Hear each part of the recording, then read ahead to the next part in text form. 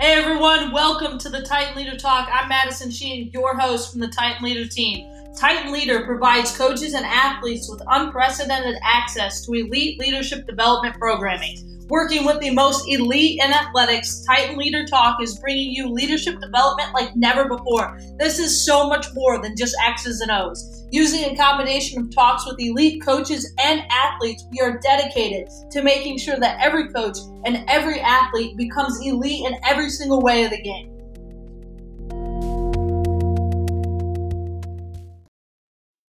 This is episode 1 of the Titan Leader Talk, and we are coming to you from Columbus, Ohio, home of the Ohio State Buckeyes. I'm excited for our next guest today. Not only is he one of the most elite football coaches in history, but also a great mentor of mine that I've had the opportunity to work with for a few years now. Former head coach of the Ohio State Buckeyes, Coach Urban Meyer, having a track record of the third most winningest coach in NCAA history, multiple conference championships, 3 national championships, and today with him we have the opportunity to dive deep into developing an elite culture, developing elite teams, and knowing what it takes to win championships.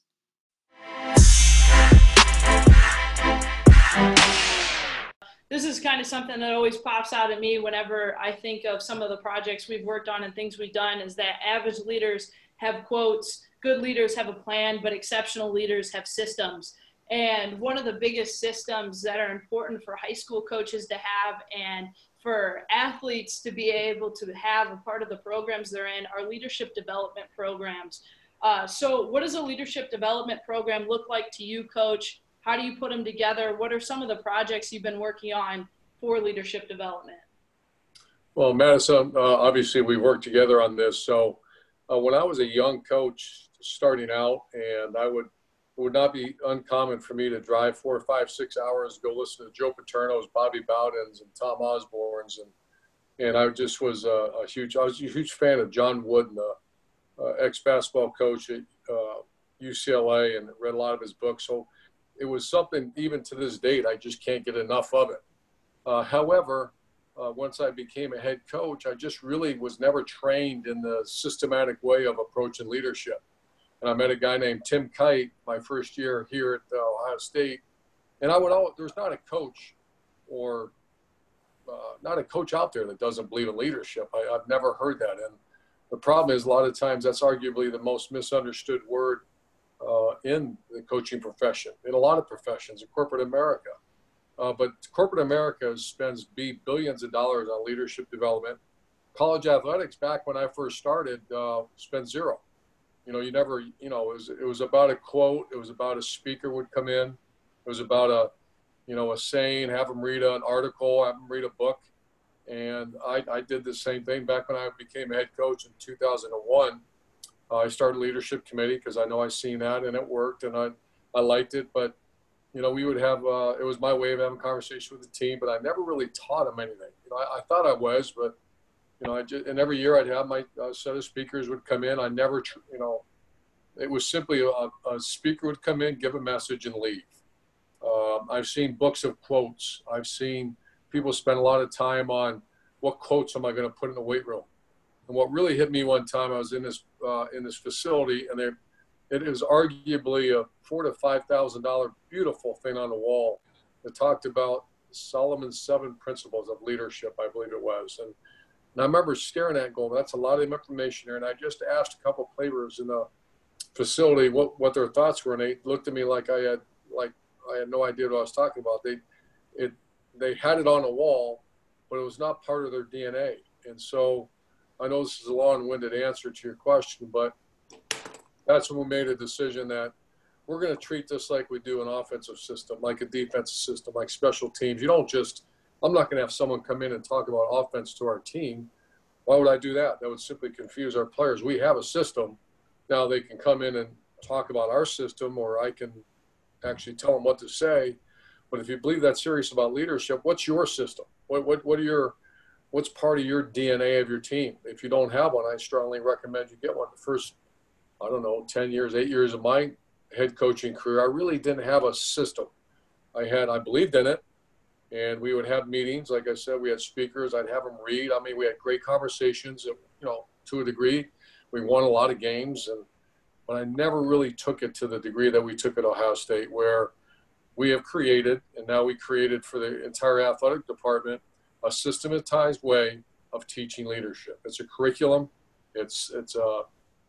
We worked very hard on what we're going to teach them. It's very systematic. It's not just grabbing things and hold on to it. It's things that I believe very strongly in. Lieutenant Colonel Charles Buchanan, Madison and Kaylee, who are student athletes that helped us with this. And so I'm proud to say that we have 150 plus captains of all different sports, all men's and women's sports at Ohio State. We meet once a month in a very systematized way of teaching leadership. So that's to me what a leadership program is. And that's a challenge.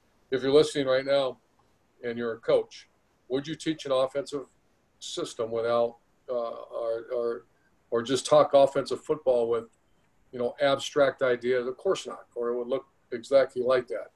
So the challenge I have for you is, and I love saying this, is that average leaders use quotes and articles and speakers. Good leaders have a plan. Elite leaders have a system, and I encourage you to have a system.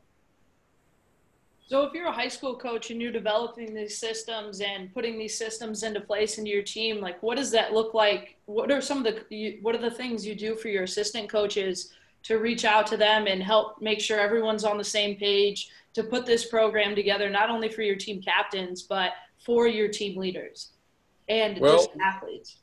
Well, sure. And I'm just, once again, this is just one man's opinion. And I think the number one, first of all, Tim and I actually came up with a definition of leadership, and this is really going to help us here. So the old version of a leadership quote that I actually made up when I first started being a head coach, and it was, you set a standard and I'll live up to the standard. And I call that the 1970 version. That's when, when your father said do this, your mom said do this, you did it. When your teacher said something, you did it. It was out of fear, it was out of respect. Leaders set a standard and demanded. We're in a much different time. You don't demand. It's hard to demand much without that person trusting you. So we changed the new version of the new leadership definition is a leader must earn trust with great clarity, set standards, and then equip and inspire those to live up to the standards. So when you're putting together your system, once again, one man's very strong opinion is you pick the core elements of leadership that you want to be, and it can't be 20 of them. It can't be 10 of them. I have 3, and there's 2 that we hit every year, and I always pick one other one. And the number 1 is the R factor, which is, we call it a simple system for elite decision making, and that's focus 3. It's the R factor, E plus R equals O, above the line, below the line. And then the second one is the brotherhood of trust. And, you can't, it'd be hard to lead someone out of a room unless they trust you nowadays. And trust is earned, it's not given. Trust is very hard to get and very easy to lose. And I think, that's something we teach our coaches. That's something we teach our players. It's very detailed, very deep on how to earn trust. And so that's just my recommendation on how to put together a program. Thanks, Coach. So when we're talking about these programs and putting them together, one of the things that we did with the program at Ohio State, the program at West Point, was set up this system and decide to put content into those systems that are going to help shape team captains and team leaders. How did you start coming up with some of that content that every team captain needs this? And how does a high school coach decide what's most important for their team? Well, this goes way back. That's years and years. And, there's things I have been good at, other things I haven't. One thing I've been very good at is that keeping record of situations, of teams, of individuals, and whether it be an offensive, special teams, defense, would be hiring a coach, or leadership opportunities. When you see something where, how do we react to these different situations? And so I just, over the years, have been very intrigued by different, whether it be topics. And as you know, Matt, because you've been with me, is that I probably have, 50 to 75 topics that I can teach, that I've used, that I've always had with me. Now that I have an iPad, I have easy access to all this. I used to have to actually carry it in my briefcase, in the middle of the folder. and I would just be a bunch of papers and all that. A lot of times on a plane, I would just read and look and say, this is going to be a great time to talk to my team about this. So there's multitude of topics that, and every team, I say this all the time, every team's a living organism. It changes. It's, what leadership development, what are you going to use this week? What are you going to use next week? Well, my answer is always, what kind of team do you have? So we have two that are non-negotiables. That's the R factor, about decision making, and the second one is brotherhood of trust. Other than that, I have a whole that I teach during training camp, that I teach during the summer, that I teach when I feel I need it with this team. If I have a very immature team, I have a whole set of things I can teach them. If I have a very mature team, so I encourage leaders, or this is all stuff you should start when you're very, very young. If you're not, it's never too late. Just grab as much information about your previous experiences and how you would handle it now. What leadership strategies would you use? For example, from discipline to, you lose a game, you get a tough loss, and how do you get them back? Or you have an overconfident team, or, obviously there's multitudes of topics. Awesome. Thanks, Coach. So kind of one of the things that you mentioned there is that you've always got your iPad with you. You're always looking to learn more about leadership and be able to send that out to your athletes. And that's part of why we've developed this Titan Leader app. So as a coach, how could you start implementing something like the Titan Leader app onto your team to be able to get that daily leadership challenges and practices, as well as being able to goal set with your team and things like that? How would you bring on board something like that into your program? Well, I agree with you. I think this leadership app that you guys work so hard on, and I've watched you work at it, and I think within time this will be a national opportunity. Because when I saw that there was an app out there that teaches you how to sleep, and what was it called, Calm? Yes. I thought, my goodness, give us some substance, some leadership, something that a coach. When I was a young coach, and now I'm even not a young coach, but I look at it all the time. I saw you had Coach Fickle on you, and as a coach, you can just say pick your core. I got to go back to that, because what is your core? What's your fundamental philosophy of leadership training? Once again, you can't have 100 of them. You can't have 50 of them. You can have those topics off to the side that you always reach in and go, if you need them for that particular team. But I really believe on things like, decision making, how you respond to events. That's a objective truth. You have to know how to do that. When you're an older 55, 56-year-old, you need to do it. When you're 20, you can imagine how many events you have in your life. You have to learn how to respond to them. And I'm telling you, today's day and age, if you can't teach trust to your coaches, to your staff, and to yourself, how to get people to trust you, regardless where you want to go, step 2, step 3, step 4, it's not going to work. Trust is the foundation of leadership. And then I would pick, like I said, different, just as you're watching this leadership app, as you're reading a book, as you're watching a movie and something pops in your head, always have your iPad or notebook handy and take notes on it, do some research on it, call some friends, colleagues like I've done for 20 years, say, hey, let's talk about how we'd handle this situation. I think that's a great entryway into kind of the next thing that we want to talk about. You hit there the difference between core values and your concept values. And when you're developing leadership development programs, how do your core values impact those systems that you're trying to build out? Well, I speak on this all the time now, because we live in an age of political correctness. We live in an age of narrative. We live in an age where at times, if you give your personal opinion, you're looked frowned upon. If mob rules, if this is the way people tell you this is the way you're supposed to think, which is absolute nonsense. God gave you your heart. God gave you mind. Use them both. And how do you do that? In solitude, by yourself. Core is Latin for heart. Concept is in your head. Concept is driven by environment, by social media, by who's the loudest person in the room, by, like I said, mob rule, by political correctness, by subjective truths. That's concept values or concept beliefs. Core is Latin for heart. That's what you believe. And I've seen too many young people. I've witnessed it with my own children. I see it in classrooms all the time. Actually being on a campus for, 30 some years and just seeing how the evolution of this, you're told how you're supposed to think. That's nonsense. You're personally responsible for everything you do. It's called personal responsibility. It's up to you. It's not up to someone else. It's up to you. We all need help, but at the end of the day, you're responsible for you. So your core is about you. What do you believe in? And a value drives behavior.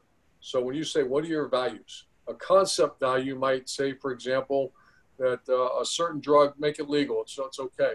And I guess that's a whole political commentary that we don't need to get into, but which I'd be glad to. But that's a subjective truth. That's not an objective truth. That's not the way it is. That's not science. That's not history. So when you start talking about core, it's got to be a core has got to be an objective truth. It's got to be time tested. It's got to, for example, a core value. You worked really good. You worked really, really hard at something. You're going to get really good at it, and you're going to advance in your career. To me, that's not to me. That's a core value. That's an absolute truth. That's a objective truth, and that should be your core. If you play harder than your opponent, you're going to win. To me, that's a core. That's a core value. That's something that's not subjective. That's the tested time. So that's an example of core. A concept value is that I have a hard time thinking about it right now. You caught me off guard with this a little bit, but a concept value is, once again, it's driven by narrative. It's driven by political correctness. It's driven by mob rule. Truth really doesn't matter. And I see that a lot. I know we all, if you're listening, see it a lot. And it's very alarming I like to encourage core beliefs and core values. A core belief versus a subjective belief or a concept belief. A belief is what you hold dear, what you hold to be a truth. And a concept is, like I said, driven by political correctness, etc. And you see it all the time. A core belief is something that you hold to your heart, that you believe to be that you know, because of your faith, because of your experience, because of your family, if you come from a good family, because of science, because of history. That's a truth. So core values and core beliefs versus concept value and concept beliefs. A leader must develop his or her core values and beliefs. And that's got to be front and center and very transparent to who you're leading. So when you talk about leading teams, what were the core values of Ohio State football while you were there, and how did that show out on the field? Well, we can talk about there's core values, and that drives behavior. We'll get to that in a minute. We also talk about core values of how we, or the core values or the culture of our program. And that's a great segue to get into that. So your culture, which is basically your core values, which drive, values drive your behavior. So something that I worked on for many, many years is I had a vision of a team if I ever got the opportunity to be a head coach, because I've been in several different programs as an assistant. I wanted, because my core value, my core belief is if you play harder than your opponent, you'll win. And really, that's it. I don't want to hear the ball bounce their way. I don't want to hear that, the referee screwed us. I don't want to hear that. That's all nonsense. At the end of the day, if you play harder than your opponent, you'll win. And so when we start talking about core values or our culture at Ohio State, number one, Roman numeral number one, was relentless effort. And that the sound bites we used are 4 to 6 A to B plus 2. 4 to 6 seconds is the length of a play. A to B, there's starting point A, there's a finish point B. And plus 2, I ask you to go 10, go 12. You hear the whistle blow, gives me 2 more steps. It's just the idea of giving a little bit more than, don't always be trying to pull up. Finish. I wanted the fastest team in America. I wanted players to play fearless, and I didn't want our coaches to paralyze these wonderful athletes by making them think too much. Don't be scared about making mistakes. You will make mistakes. However, you have to believe the hardest playing team will win. So that's the first core value, or number one of our culture. Number 2 is I want people to embrace discomfort. Greatness is hard. Embrace it. And this might not be for you. There might be for people that you're not real interested in playing for Ohio State. It's a little too hard. It's the top of the top of the top. And greatness is, for someone that says greatness is easy, they've never been there. If you've been on a national championship team, a state championship team, if you've been around the elite, it's hard, and embrace it. And that might not be, like I said, that might be the conceptual, well, everybody's a group hug all the time. No, you know what? To be great, it's going to be miserable at times. And you got to learn to fight through it. You got to be transparent with those you lead that this is going to be awful at times. Guess what? Awful, you have to go through the pain of discomfort and embrace that discomfort to become great. That's why there's very few great ones out there. And then the final piece of the core values or culture is the strongest form of motivation is love and ownership. And it's really inspiration. There's a big difference between motivation and inspiration. Motivation is non-sustainable. It works. It's very powerful. Love, fear, and hate are different forms of motivation. I always wanted the inspired team. And the inspired team, it's transformational. It's superhuman. It gets people to do things, the unthinkable things, like our United States men and women who serve our country do, like elite champions do, like the selflessness that's involved in a championship team. Why do you do that? It's miserable. It's awful. It doesn't give me self-glory. It doesn't give me front page of the newspaper. You know why I do it? Because I own this team and I love this team and I love my teammates and I'm going to do it. So that's just the core beliefs I have in building the ultimate team.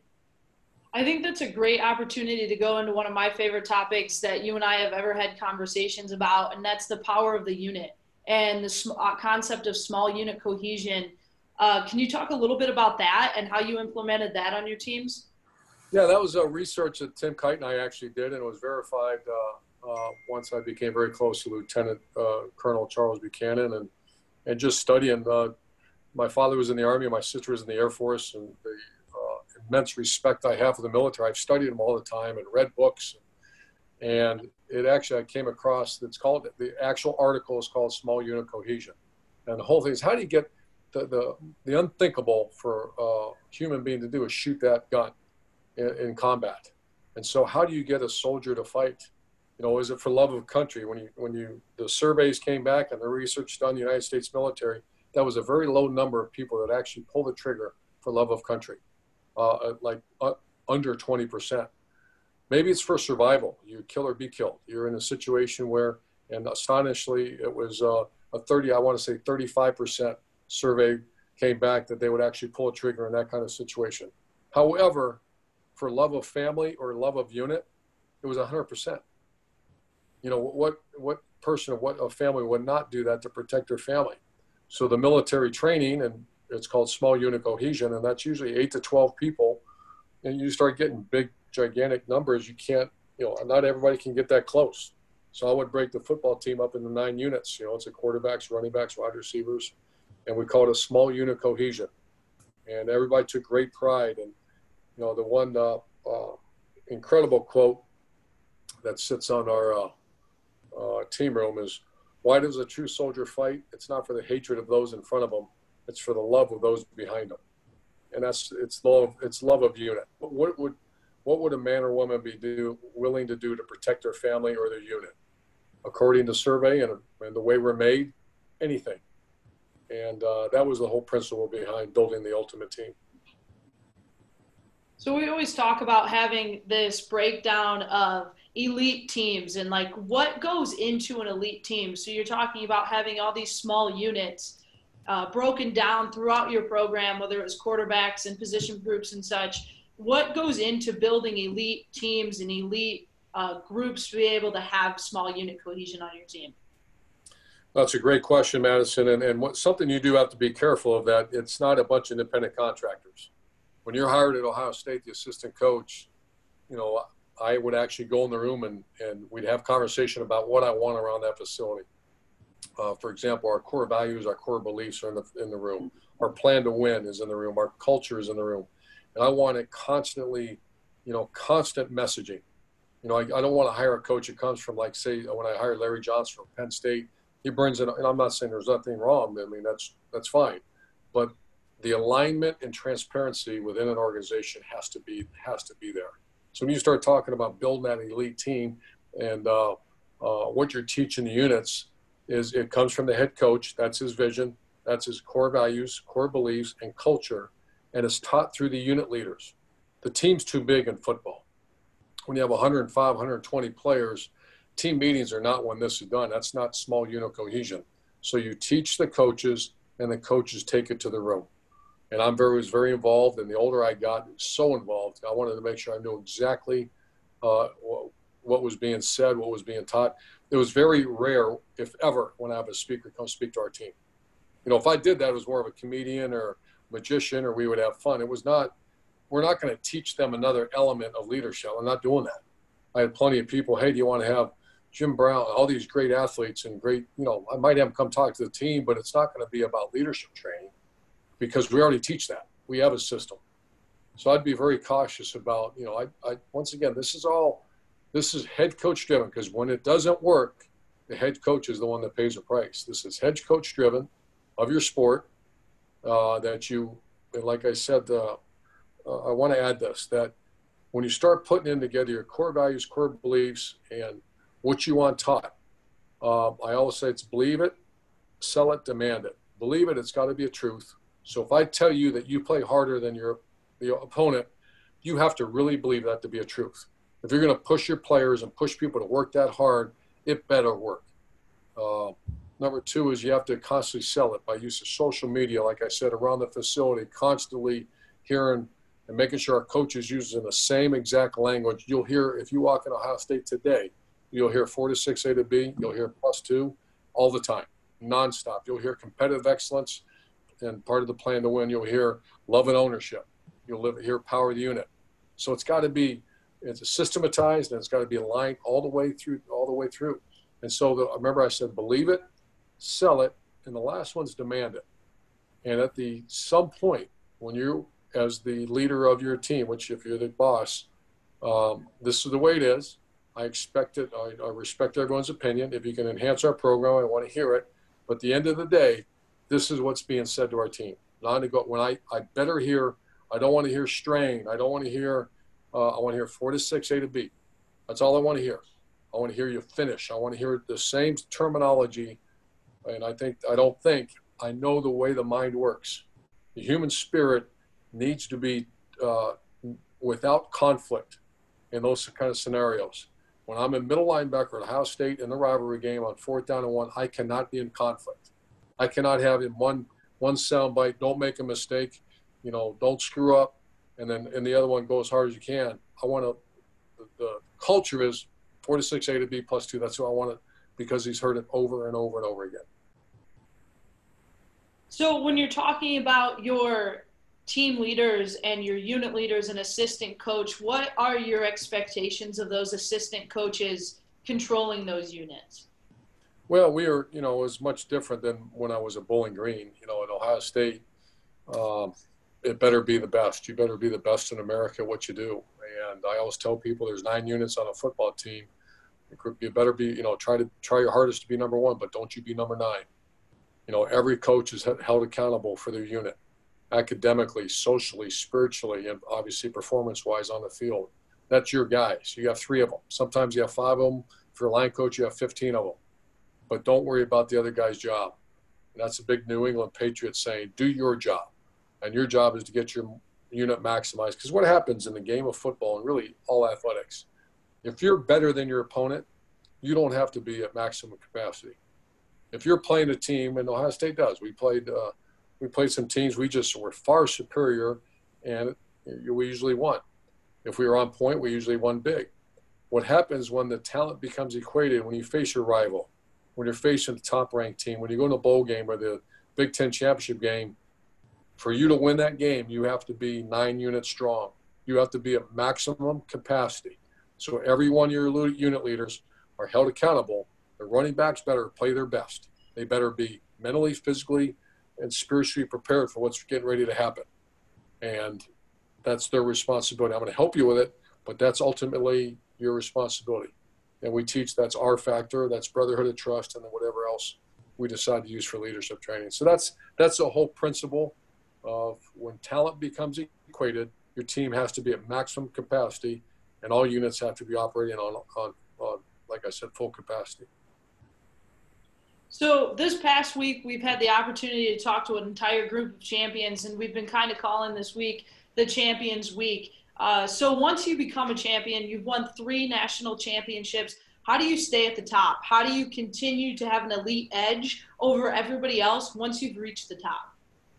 Oh, that's one of the most difficult things. And um, when you cease to, I actually had a long conversation with Joe Madden after the Chicago. He's the manager of the Cubs when they won the 2016 World Series, and he actually did a project, and statistically, it's borderline impossible. That's why you just don't see repeat Super Bowl champions very often, repeat Major League or NCAA football champions or basketball or women's softball. It's so hard. The team dynamics change, and as Lou Holtz, one of my mentors, once said, building takes energy, and it's great. It makes you wake up in the morning when you're building something, and passion, enthusiasm. When you're climbing a hill, once you reach the top of the hill, maintaining it is exhausting.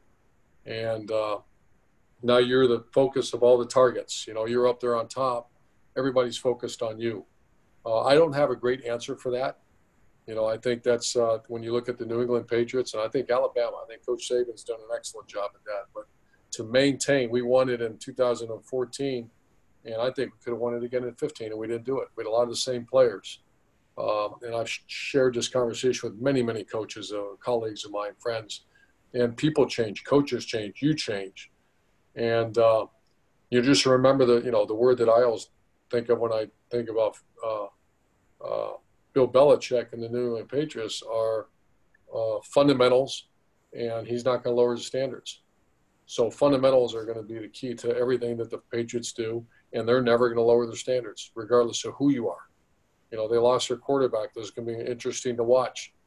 Obviously, the greatest quarterback of all time. But I know one thing, the Patriots aren't going to lower their standards. Thank you for listening to this episode of the Titan Leader Talk with Coach Urban Meyer. Be sure to download the Titan Leader app from the App Store for daily leadership updates. Thank you for allowing us to lead you on this journey of becoming an elite leader. I'm Madison Sheehan, and this is the Titan Leader Talk.